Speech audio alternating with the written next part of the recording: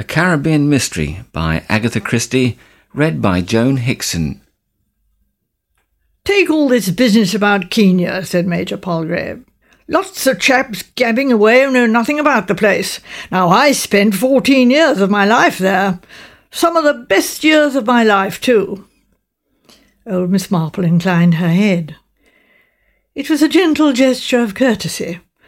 Whilst Major Palgrave proceeded with the somewhat uninteresting recollections of a lifetime, Miss Marple peacefully pursued her own thoughts.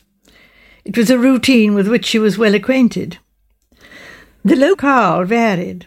In the past, it had been predominantly India.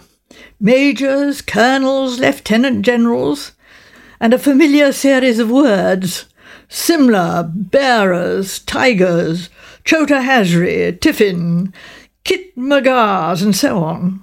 With Major Palgrave, the terms were slightly different. Safari, Kakiu, elephants, Swahili. But the pattern was essentially the same. An elderly man who needed a listener so that he could in memory relive days in which he had been happy. Days when his back had been straight, his eyesight keen, his hearing acute. Some of these talkers had been handsome, soldierly old boys. Some again had been regrettably unattractive.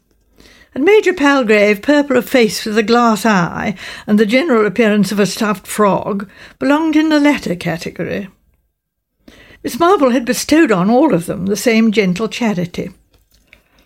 She had sat attentively, inclining her head from time to time in gentle agreement, thinking her own thoughts and enjoying what there was to enjoy.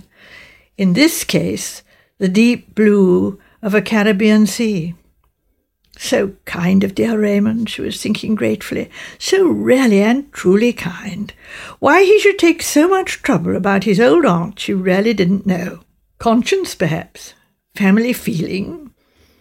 Or possibly he was truly fond of her. She thought on the whole that he was fond of her. He always had been, in a slightly exasperated and contemptuous way.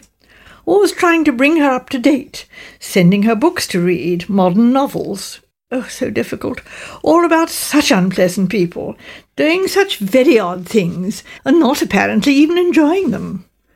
Sex as a word had not been mentioned in Miss Marple's young days, but there had been plenty of it. Not talked about so much, but enjoyed far more than nowadays, or so it seemed to her. Though usually labelled sin, she couldn't help feeling that was preferable to what it seemed to be nowadays, a kind of duty. Her glance strayed for a moment to the book on her lap, lying open at page 23, which was as far as she had got, and indeed as far as she felt like getting. "Do you mean that you've had no sexual experience at all?" demanded the young man incredulously. "At 19? But you must.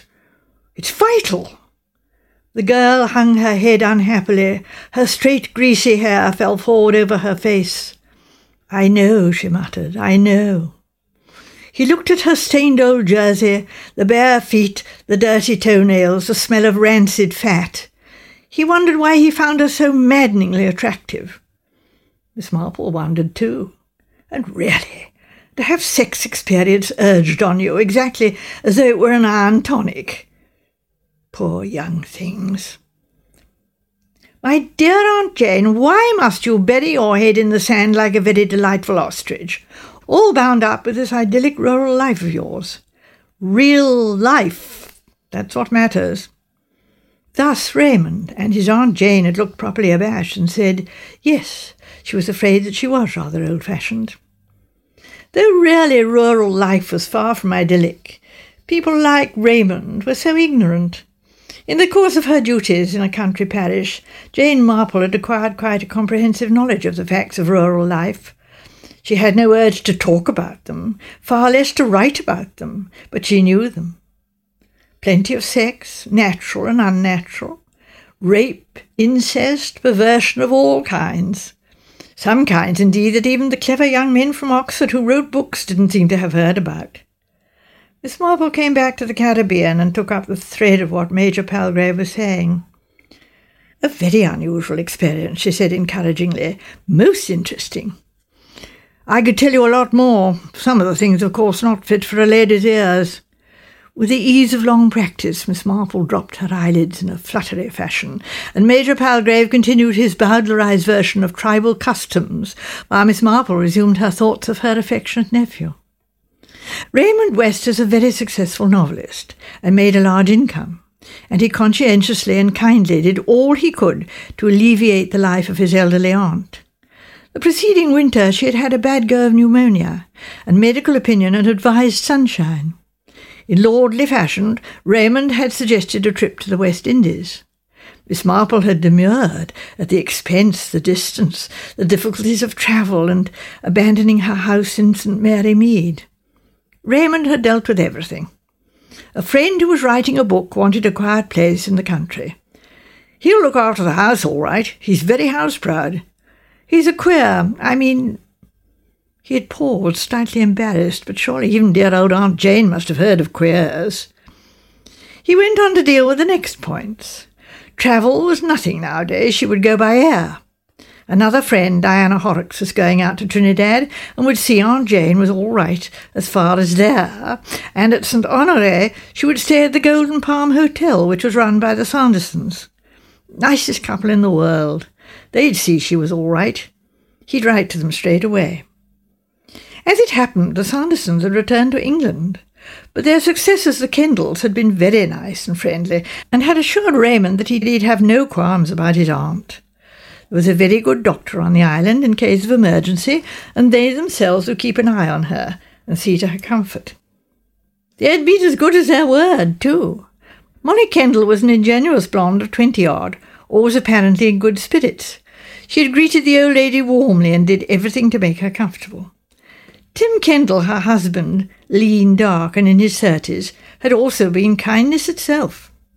So there she was, thought Miss Marple, far from the rigours of the English climate, with a nice bungalow of her own, with friendly, smiling West Indian girls to wait on her. Tim Kendall to meet her in the dining-room, and crack a joke as he advised her about the day's menu, and an easy path from her bungalow to the sea front and the bathing beach, where she could sit in a comfortable basket chair and watch the bathing. There were even a few elderly guests for company. Old Mr. Raphael, Dr. Graham, Canon Prescott and his sister, and her present cavalier, Major Palgrave. What more could an elderly lady want? It is deeply to be regretted, and Miss Marple felt very guilty, even admitting it to herself, that she was not as satisfied as she ought to be. Lovely and warm, yes, and so good for her rheumatism, and beautiful scenery, though perhaps a trifle monotonous. So many palm trees, everything the same every day, never anything happening. Not like St. Mary Mead, where something was always happening. Her nephew had once compared life in St. Mary Mead to scum on a pond, and she had indignantly pointed out that smeared on a slide under the microscope there would be plenty of life to be observed. Yes, indeed, in St. Mary Mead there was always something going on. Incident after incident flashed through Miss Marple's mind. The mistake in old Mrs. Linnet's cough mixture. That very odd behaviour of young Polegate, the time when Georgie Wood's mother had come down to see him. But was she his mother? The real cause of the quarrel between Joe Arden and his wife. So many interesting human problems, giving rise to endless pleasurable hours of speculation. If only there was something here that she could, get her teeth into. With a start, she realised that Major Palgrave had abandoned Kenya for the northwest frontier and was relating his experiences as a subaltern.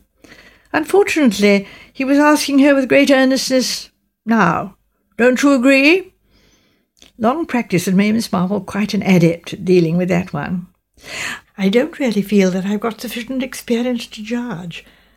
I'm afraid I've led rather a sheltered life." "And so you should, dear lady, so you should," cried Major Palgrave gallantly. "You've had such a very varied life," went on Miss Marple, determined to make amends for her former pleasurable inattention. "Not bad," said Major Palgrave complacently. "Not bad at all." He looked round him appreciatively. "Lovely place, this." "Yes, indeed," said Miss Marple, and was then able to stop herself going on. "Does anything ever happen here, I wonder?"